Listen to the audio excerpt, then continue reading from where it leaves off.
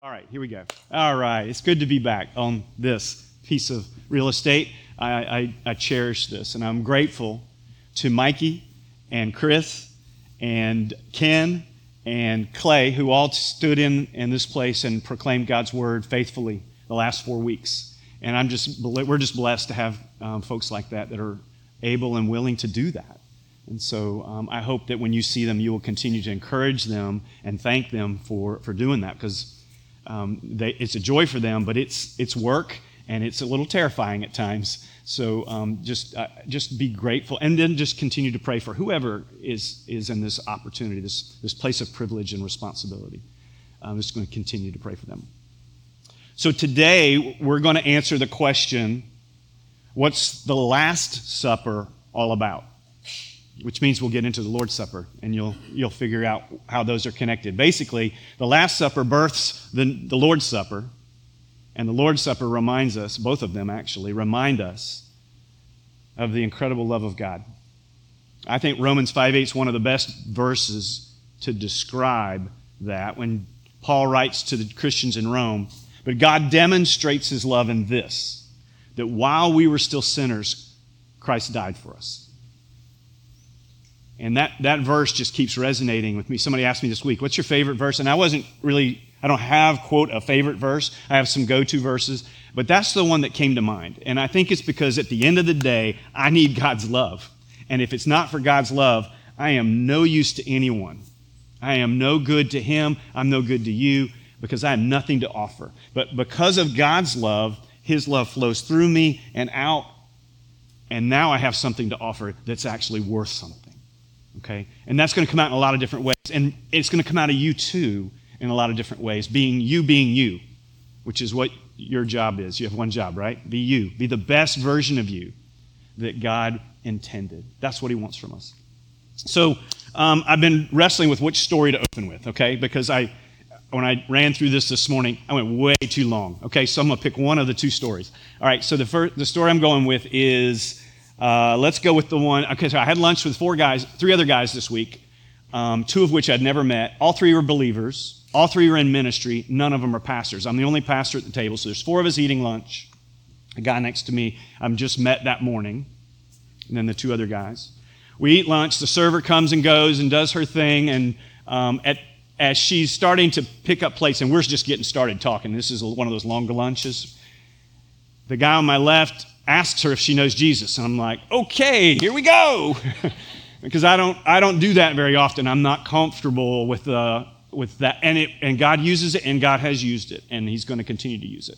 But okay, I'm getting to know these people, right? And so she gives an answer that pretty much indicates probably not. If so, it was a way back, maybe grew up in church, but there doesn't appear to be a passion there. So he shares the gospel with her, and so if you've ever been around that, you know that can be a little awkward when it feels like that person doesn't want to hear what you've got to say, but he does. He's faithful. He does a good job with it. She's like, I'm good, thanks. I appreciate you sharing, and she moves on. The table goes quiet. I look to my left, and I see this guy. His head is buried in his hands. I'm like, uh-oh. He comes up, and he's crying. I'm not crying. I'm about to cry, but I'm not crying in that moment, because I realize he's crying because it grieves him, and I figured this out through the conversation, that she walked away from Christ and all that he has to offer. That she doesn't understand and comprehend the love of God. And I see the love of God in him in a broken heart, but because of where she is at that moment. And so then I'm just covered with shame, because I didn't have that feeling at all. And I realized that's a cold heart, at least in that moment, right? And so as I was preparing for today, you got to get up and preach even when your heart's not where it needs to be, right? That Sunday's coming every week. And so but God uses that to work me over in a good way, and to say, there's a reason why our hearts aren't always on fire in love with him. Okay, there's lots of reasons. Some of them are even legitimate to a level, to a degree. But what I came to understand is that he's going to talk about his love in this passage. And some of us will leave this building unmoved. Some of us will quit watching online in the partway through because we'll be unmoved. And some of us will tear up and be moved deeply. Some of us will move from enemy of God to child of God today. Some of us will just be child of God moving closer to God today. And so I realize that this is going to land on a lot of different people, a lot of different ways. And that's every week. That's every week. But when you have been a Christian for longer than 5 years, and you've been hearing the preaching of the good preaching for years, and you've been hearing the gospel shared, it's not hard for your heart to start to calcify and harden. And all of a sudden, your sensitive love for God, it kind of gets crusty and stale, and it kind of becomes something you just take for granted.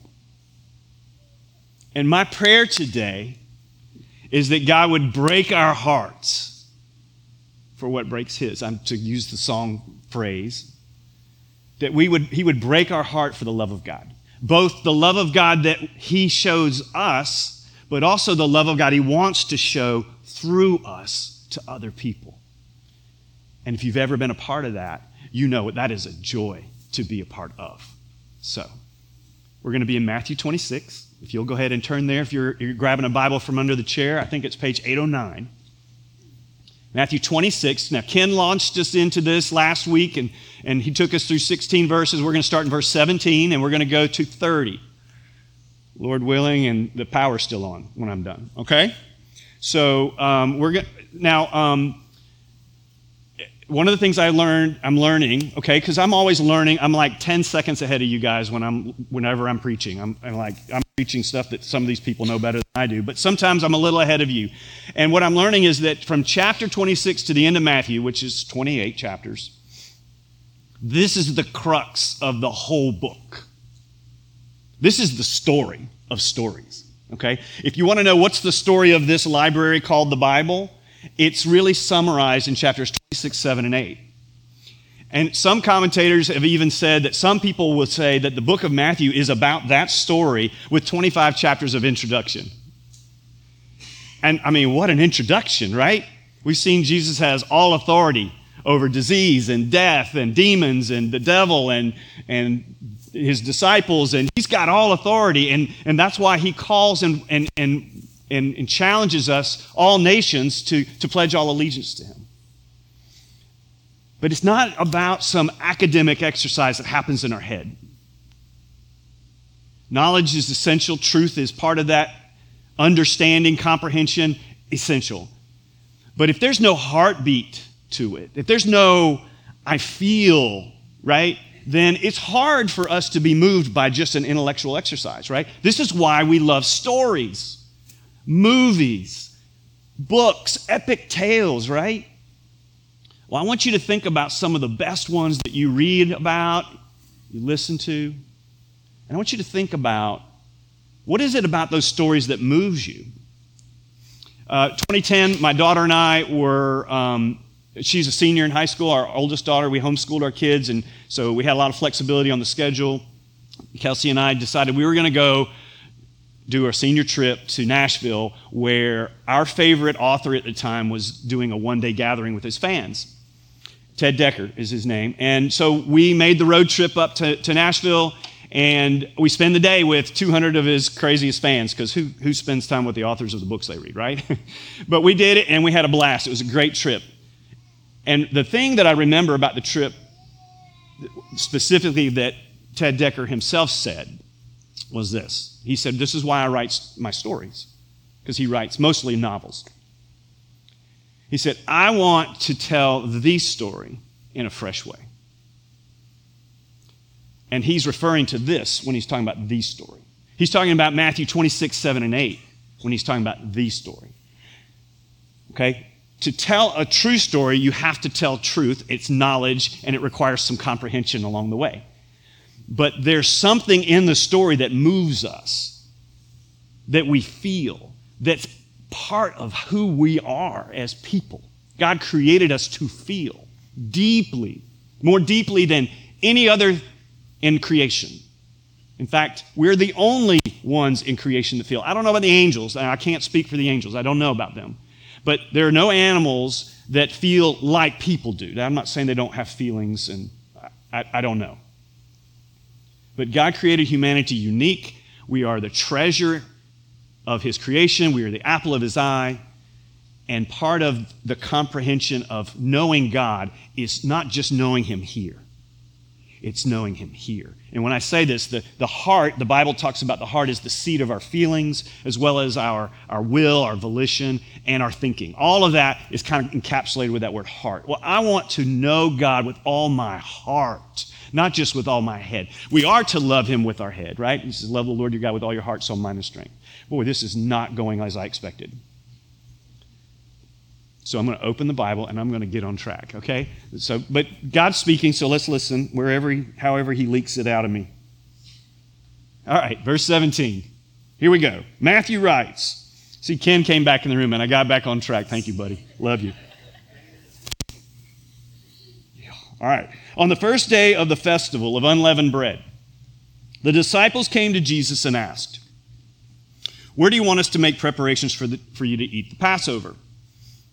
And he replied, "Go into the city to a certain man and tell him, 'The teacher says, my appointed time is near. I'm going to celebrate the Passover with my disciples in your house.'" So the disciples did as Jesus directed and then directed them and prepared the Passover. So you see, we're already just a few verses in. He's already said the word Passover 3 times. That means it must be important. Okay, we guys in particular like to have things repeated. Ladies, repeat for us, please, multiple times. Moses, Moses, Abraham, Abraham. You get the idea, right? So God is repeating for the guys in the room at least, Passover. So that must be important, so we're going to dig into that. But let me kind of give you the overall outline, just 3 points. And they all start with I, just to help, and I didn't come up with it, but we're looking at the section number 1 that's called the instructions. Instructions. And Jesus gives the disciples some instructions. Now, he actually only gives 2 of the disciples these instructions, Peter and John. We learned that from Mark and Luke. All right? I'm sorry, I need a tissue.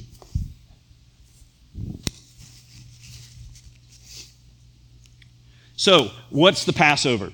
So, Jesus is alive. He's born, we call it 0, right? Between BC and AD, he divides time because it's all about him. He's actually born a little before that, but details, right? Round numbers, he's born in 0, and we're roughly in the year 30, AD 30, okay? Just 30, no 1930, just 30. Now, I want you to go backwards 1,500 years, okay? Now we're in the BC, 1500 BC, before Christ. Moses, round numbers, okay?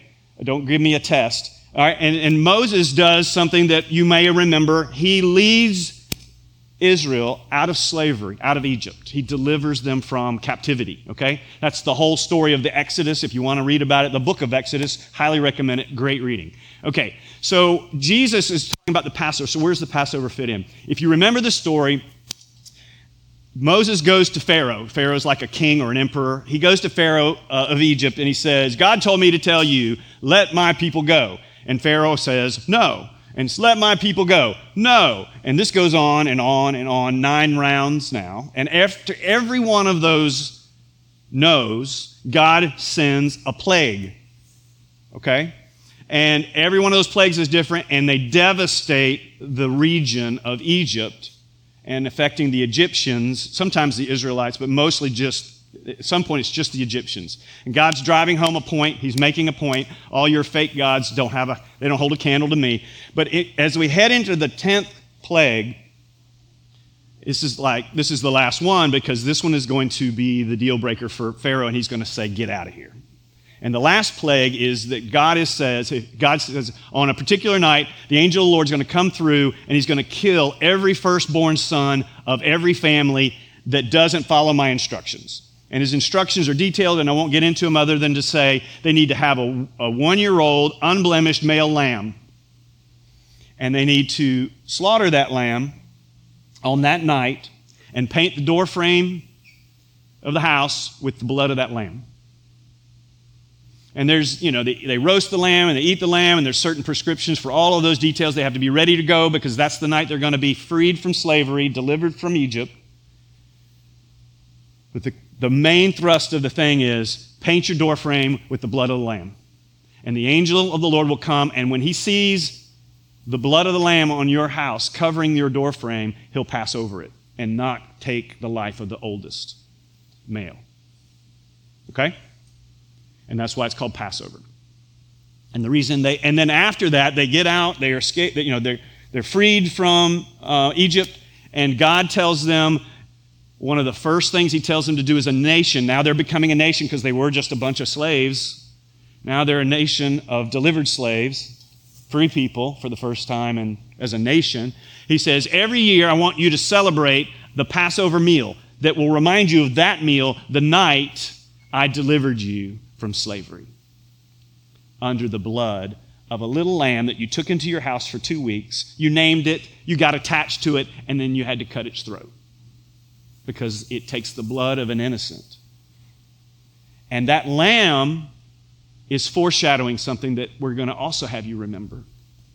But for them, 1,500 years, it's remember, I am the Lord your God who delivered you out of Egypt, okay? That's how you know who God is and what he's done at the end of the day. Okay, fast back to here.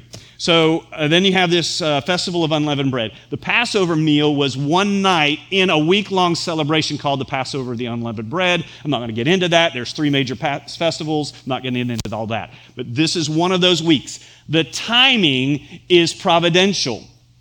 The timing, that means God's doing this on purpose. All right? This is the kind of will of God that nobody can change. Providential will of God. It's going to happen. He is going to remake this world. It's going to happen. There's nothing we can do to change that, okay? And he's going to rescue his people. There's nothing that's going to change that either, okay? So we have this festival, and they're doing what they did the year before, and the year before, and the year before. The disciples are finding a room. I don't know if it's the same room, and they're gathering with Jesus to celebrate the Passover meal together as disciples. And so they say, how do you want us to prepare? Jesus said, go get that room I just told you about. We'll call it the upper room. How clever. It's the one upstairs, right? And so there we go, and they do all that they are instructed to do. Jesus, and Matthew says, Passover lamb. Why is that a big deal? Because this is Friday of Passion Week, the last week of Jesus' life. And this is Thursday. On Friday, Jesus will die on the cross. The next day. Jesus knows this. The disciples have been told, not all the details, but they know he's going to be handed over to be crucified. They're about to find out one of them is going to be the ones to betray him. This is not a good week for the 12. And all of that's happening because the Passover lamb that they celebrate for the past 1,500 years, they're going to learn is foreshadowing the Passover lamb that is in their presence in that moment. If you'll remember, early in Jesus' ministry, just three and a half years earlier, John the Baptist sees Jesus approaching the River Jordan, where he's baptizing people, and he says, behold, the Lamb of God who takes away the sins of the world. Pointing to Jesus, the Lamb of God who takes away the sins of the world, whose blood, he doesn't say this, but whose blood will be shed for us, so that the angel of the Lord will pass over us and not give us what we deserve, which is the eternal wrath of God, but will deliver us from that. That's why we love mercy. This is why we sing about blood. This is why we sing about a cross and an instrument of execution. It's like, why do we make such a big deal of that? It's so morbid. It is because somebody died for you, for real, for me, because of our sin. All right, point number 2. Indictment. The indictment starts in verse 20. When evening came, Jesus was reclining at the table with the 12. Now, he's not in a lazy boy. They reclined a little differently. They literally had a table that was just inches off the floor, and they'd lay on, I don't know how exactly, I'm thinking on their elbow. So they're leaning on one elbow and they're eating with the other, which would drive me crazy. My arm always goes to sleep when I do that, right? And maybe 45-degree angles as they go around the table. Sorry, Da Vinci, they weren't sitting in chairs and they weren't all facing the same way. Okay, but cool painting, I'm all for it. All right, so they're sitting around the table, There's some kind of salsa they're dipping into. There's pita-like bread that's been lightly toasted that they're breaking and digging in with. There's wine in a chalice or cup, and they're passing it around and enjoying that. And so they're having this Passover meal and all other pieces that go with that, the lamb and all the other spices and things that are prescribed by the Passover meal. But Jesus is going to transform the meal. He's going to change it. That's why they call it the Last Supper. It's the last Passover meal. And while there's nothing wrong with celebrating that, I have no problem with that. I don't think the Bible has a problem with that. There's a purpose in what's happening in this Passover meal. He is transforming, and he's basically saying, kind of like this new meal is going to fulfill the old meal. But the goal is the same. Remember. Remember that. Sorry. All right, so verse 22. So they were 20. So they're reclining at the table, and while they were eating, Jesus drops another bomb. Truly I tell you, which means write this down. I don't think they needed to. I think they'd never forget it. One of you will betray me. Now, Ken preached last week, just 2 days before this, so Tuesday of this week. Verse 2, as you know, the Passover is 2 days away, Jesus says to his 12, and the Son of Man will be handed over to be crucified. So they already know Jesus is going to be crucified. Well, they already know Jesus thinks the Son of Man, whoever that is going to be crucified. Now, they know that he's referring to himself. That's Old Testament speak for Messiah. And they know because he stopped dropping hints and he's just kind of been out there saying, Son of Man, right here. Son of God, right here. Right? Messiah. So they're extremely nervous. Because if he's right, and they're hoping he's not, he's going to be crucified on a Roman cross, which means they're next. And we're going to get a hint in this passage. We're going to get a hint that they're all thinking about bailing. Okay? And a couple of them try to. Actually, one does. So we'll watch how this unfolds. All right, so truly I tell you, one of you will betray me. They were very sad and began to say to him, one after the other, surely you don't mean me, Lord. Some of your translations say, is it I, Lord? Is it I? This is a question we all should be asking ourselves. Okay? I don't have time to run down that rabbit trail, but maybe in the margin of your Bible you write, is it me, Lord? Am I betraying you? Verse 23, Jesus replied, the one who has dipped his hand into the bowl will betray me. And I'm going, oh, thanks. That's real helpful. They've all done that. And then I go, oh, that's the point. Haven't we all? Now, the goal here isn't just to make you feel guilty, okay? Although he's doing a pretty good job on me. I don't know about you, but that's not the goal. God's goal is mercy, love, deliverance, forgiveness in a communal relationship with God and his people. That's the goal. So hang on, hang in there. It's not over. All right. So the one is, okay, so verse 24. This is big. He's making two major points here that I don't know that people really pick up on. I didn't until I dug in. He's making these are theological points that people have died over arguing about. Okay, and I don't recommend that, by the way. Verse 24, the Son of Man, again referring to the Messiah, which we know is Jesus, the Son of Man will go just as it has been written about him. So the first thing right here, right out the chute, is Jesus is saying, everything that has been written about the Messiah for the past 1,500 plus years is all going to happen just as it was written. The prophecies will come, they will be fulfilled in me. He is going to fulfill the Old Testament scriptures, the Jewish Bible, what we call the Old Testament or the Old Covenant. Okay? So that's big. That's big right there. So, but also what's in that is the sovereignty of God. And we're back to the providential will of God. We're back to God is doing what God wants to do because he's God. We shouldn't be surprised by those statements, and yet we push back every day. But I digress. All right, so the Son of Man will go just as has been written about him. But woe to that man. Woe is not woe Nelly, okay? This is Jesus speaking a word of judgment. And that's why he uses this word. Woe to that man, specifically, who betrays the Son of Man. It would be better for him if he had not been born. What does that say? It's saying someone chose Someone exercised free will to betray their own creator. Someone they had spent years with. And I don't know, ladies, how much camping y'all have done. Guys, we do some camping, we do some hiking, and you get to know people on the trail, right? Because you watch them eat, sleep, and all the other business that's taken care of in life out in nature in front of everybody when you do that, right? And so, I know this would really shock you ladies, but when we're around the campfire and it's a bunch of guys, we tend to revert to 7th grade, okay? I know that's a shocker, but so we get to know each other even better. Sometimes we say things that really shouldn't have been said, but we say them and out loud. So when you think of Jesus and the 12, you're talking about 13 men who've spent the last 3+ years together doing life up close and personal. And sometimes they did sleep under the stars with a rock for a pillow. And they saw each other in all kinds of stressful, awkward, amazing situations. Okay? So that's they know each other. So there's bonding that has happened in those 3.5 years. And Judas Iscariot is part of that. He has experienced some of that.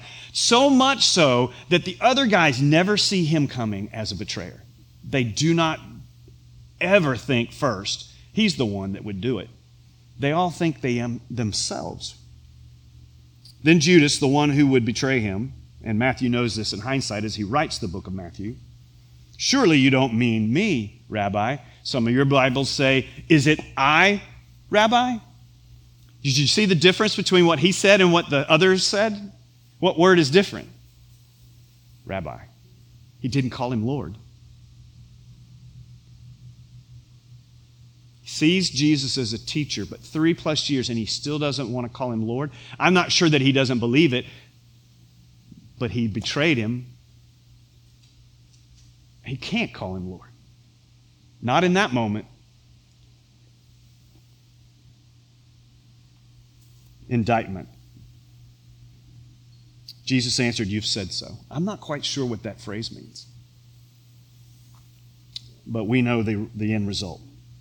The third point is under the word institution, which is not a very warm, fuzzy word, especially in the days we're in today, where we're pushing and away from institutions left and right. But God institutes, through Jesus, the Lord's Supper in this moment. And an institution, I heard Tim Keller say this in a late interview before he passed. He said, institutions are good to the extent that they bring stability and momentum over the long haul.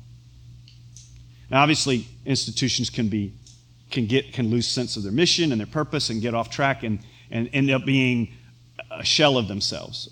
Okay, there's churches that are falling in that description for sure. So, you've got to really evaluate the institution. But he is instituting a new, some people call it an ordinance, an act, one of the 2 commands Jesus gave us to practice as Christians, baptism and the Lord's Supper. And so that's what this last section is about, okay? And I won't be able to get into a lot of the nitty-gritty, but hopefully we'll focus on the things that really matter. And at the end of the day, it's going to come back to that Lamb of God who takes away the sins of the world. Here it is. Verse 26. While they were eating, so they're still on the meal, Jesus took bread, and when he had given thanks, he broke it and gave it to his disciples, saying, take and eat, this is my body. I think some translations add broken for you, okay, which would be in later manuscripts, but totally appropriate. And actually beautiful when you think about he's breaking the bread and it symbolizes his brokenness for them, his being broken on the cross. And when I say Jesus, we say this a lot because Paul says it too about Jesus being broken. We're not contradicting the verses in the Psalms that say none of Jesus' bones were broken, because none of his bones were broken. The other 2 on the crosses next to him, they broke their legs to accelerate their deaths. But when they got to break Jesus' legs, they noticed he's dead already. And then they did the spear to make sure, and of course he was. And so there was no need to break the bones, which fulfilled another prophecy 1,000 years before, that none of his bones would be broken. But Jesus was broken because he died. His human body was broken. Okay? So all of this breaking, I can't drill down on this like I want to, but I just want you to think about this. Okay? I'll use this one. So if you're a farmer and you want to plant wheat so that you eat bread and donuts and all of the other pastries that we like that are from bread, then you have to have seed. Good soil, we'll assume for the point right here. We plant that seed. For that seed to sprout, for life to come from the sprout of that seed, for life to come, the seed has to be dead. We say dry. It needs to be a dried out seed. But it's got to be dead. There's no green in it. It's not soft anymore. It's this hard, looks like just a grain of something. We plant it, and God has designed nature so that life comes from death. Now, come on, if that doesn't talk about a creator that is trying to tell us something through nature, I don't know what is. But anyway, so this dead seed springs forth with life. And so what happens? That means that the seed is broken. Okay? And what comes from that brokenness? It's just pain and sorrow and all the other things we think about when you think of brokenness. Life. And it grows into this stalk of wheat. And it has all these heads when it matures. And the fruit of the wheat is the seed heads that are harvested. And we harvest them. And what do? They grind them up. What is that? That's breaking the seed down into little bits. Why? So that we can make bread, dough. We can make bread and pastries. And then when we get that loaf of bread or that cinnamon bun, what do? We break it and enjoy it. Lots of butter, right? You see that? The terribleness of brokenness in God's economy leads to goodness, leads to mercy, leads to wonder and beauty and amazing things. Because He's designed this to happen in the wake of the decision that goes all the way back to the beginning where Adam and Eve decided they were going to trust the lizard in the tree instead of the God who put them in the garden. All right? Just like any of us would have done if we'd been in their place. Brokenness is painful. We look at our world and you know it's broken. There's some serious problems and it feels like they're getting worse and worse. And yet God wants to say to you and me, I've got you there for a reason. Because in the midst of that brokenness is going to be life. I'm going to bring life. And to the extent that you and I cooperate with Him and His Spirit, that happens. Okay, so you've said, so while they were eating, they took the bread, He'd given thanks, He broke it, He gave it to His disciples. Take, eat, this is my body. This is what we do when we do the Lord's Supper, right? We give you a piece of bread, and we're not really good at this, but what we should be saying, or at least remembering is, do this in remembrance of me. In other words, remember Jesus. Well, specifically when, Jesus? When I was hanging on the cross and my body was crushed for you. Okay? And then He continues, and He says, then He took a cup, probably picture a goblet, a chalice, something that if you've ever been to a church where they serve communion and everybody drinks from the same goblet, ooh, right? We all go kind of cringe, and some of us won't do it, and they wipe it and all that. It's like God doesn't know about germs or something. All right, so that's what they would have had, something like that you'd pass around, and they would all drink from it. Well, they've been doing that already, so now He's saying, I want you to do it with purpose. So now we're talking about the grape juice that we do. It's fruit of the vine. He doesn't call it wine. What does He say?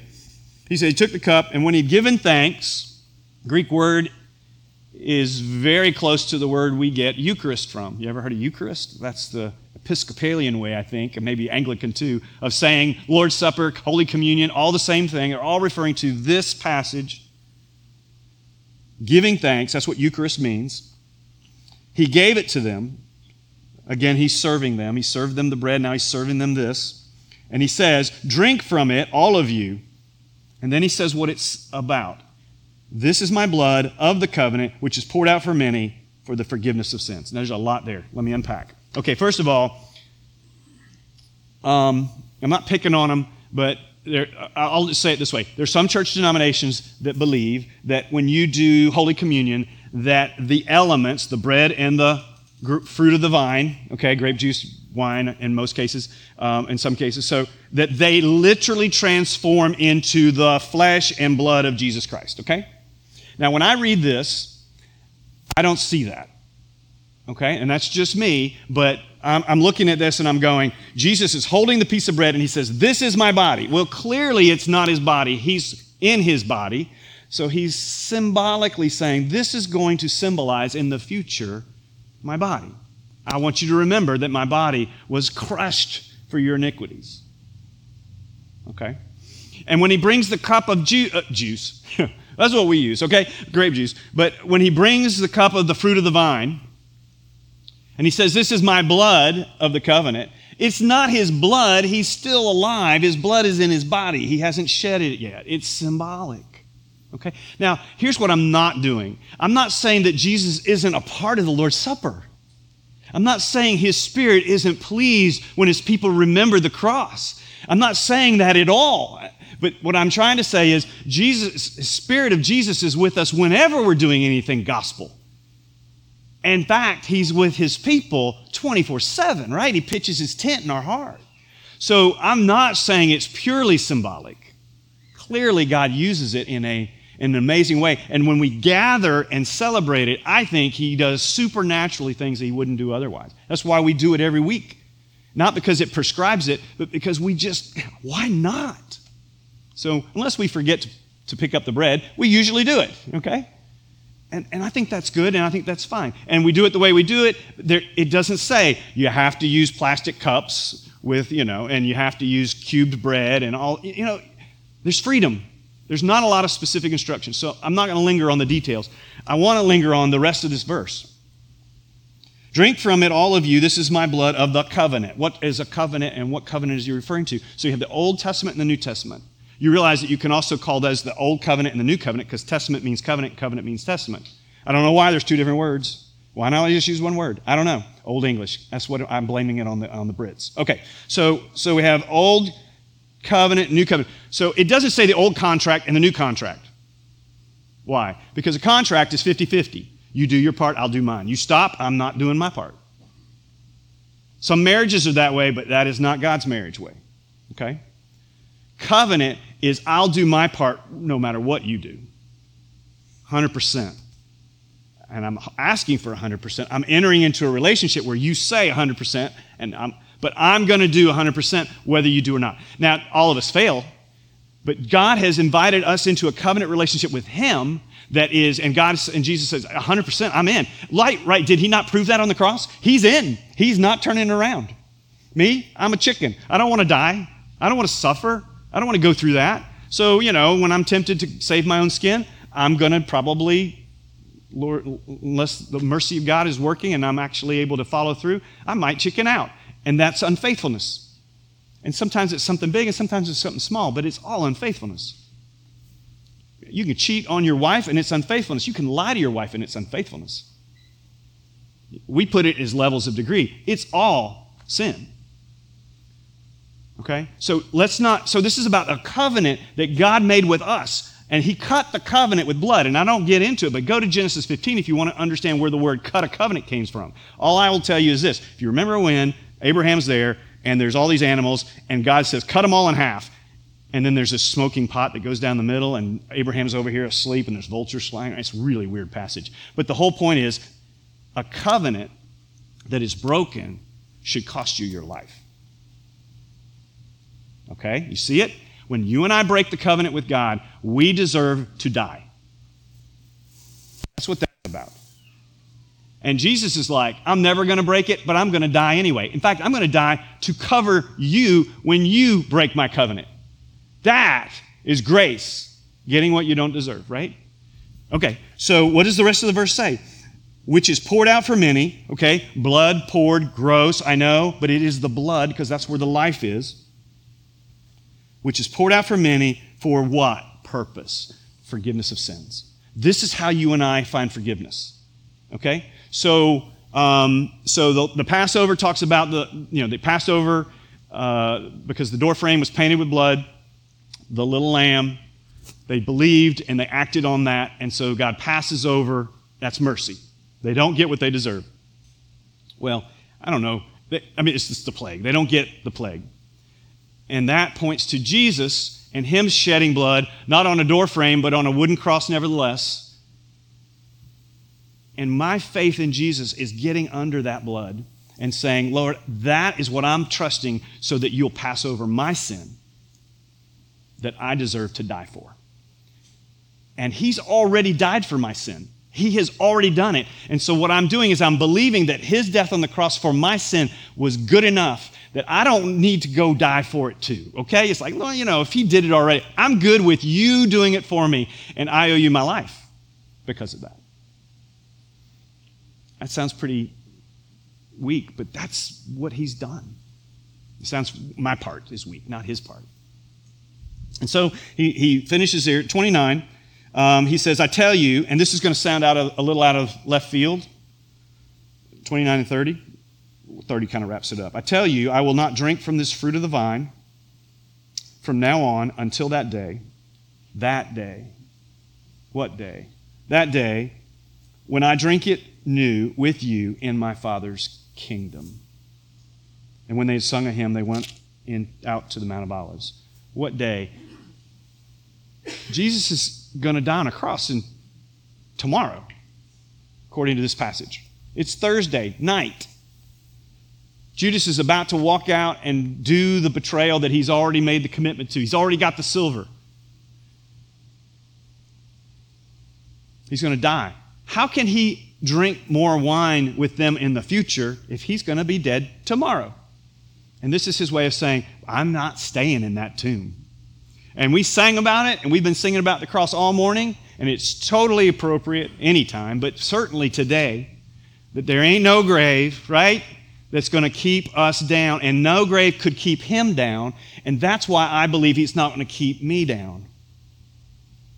And I hope that's why you believe and have hope that your future is in his presence, in a new heaven and a new earth, which means a physical world with a physical body that will not decay or rot or hurt or gain calories or anything else that our current bodies do, except be physical. Because it's a bodily resurrection. Same soul. Same person. New world. So what is this Last Supper business about? It's the transition point where we move from the Passover to the Lord's Supper that he institutes for the church to do to remember his great love for us. But God demonstrates his love in this, that while we were still sinners, Christ died for us. Romans 5:8. Be a good verse to memorize this week. Romans 5:8.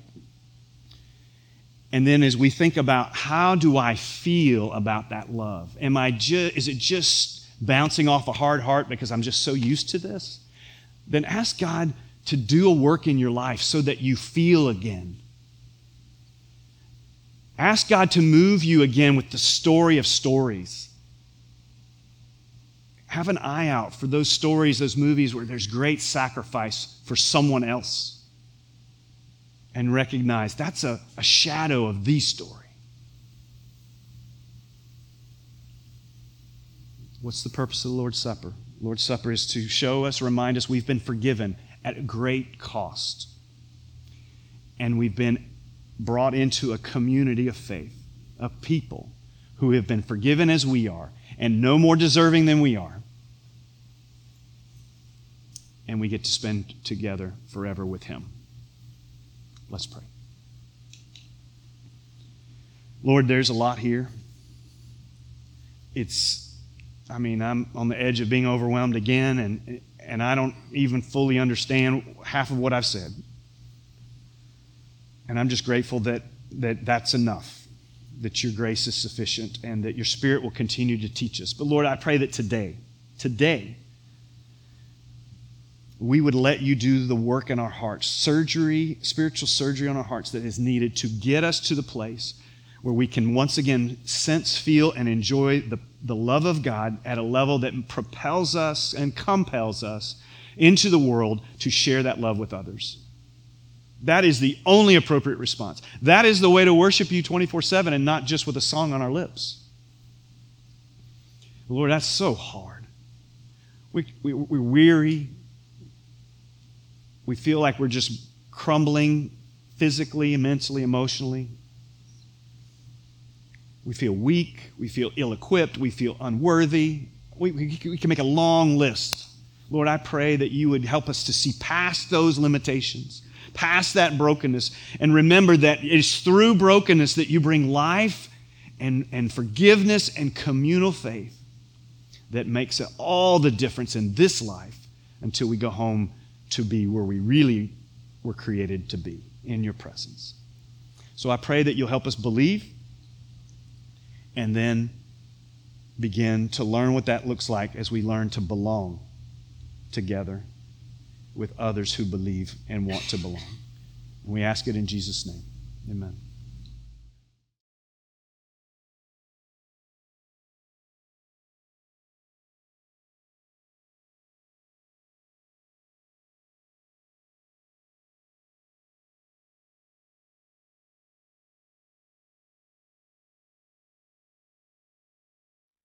Thanks for watching today. It's our hope that as a result of today, that you'll grow in your desire to become the best neighbor ever where you live, work, and play. We also hope that you'll like and subscribe to the video if that's helpful, and maybe even share it with others. Now, for more information about our church or our online ministry, you can go to gracetoday.net/contact, and you can leave a comment and tell us how God's working as a result of the ministry that we've been doing, or how we can help you if there's a need. That's gracetoday.net/contact. And finally, if you just want to know more about how to trust and follow Jesus, you can text me. My phone is 843-830-2464. That's 843-830-2464.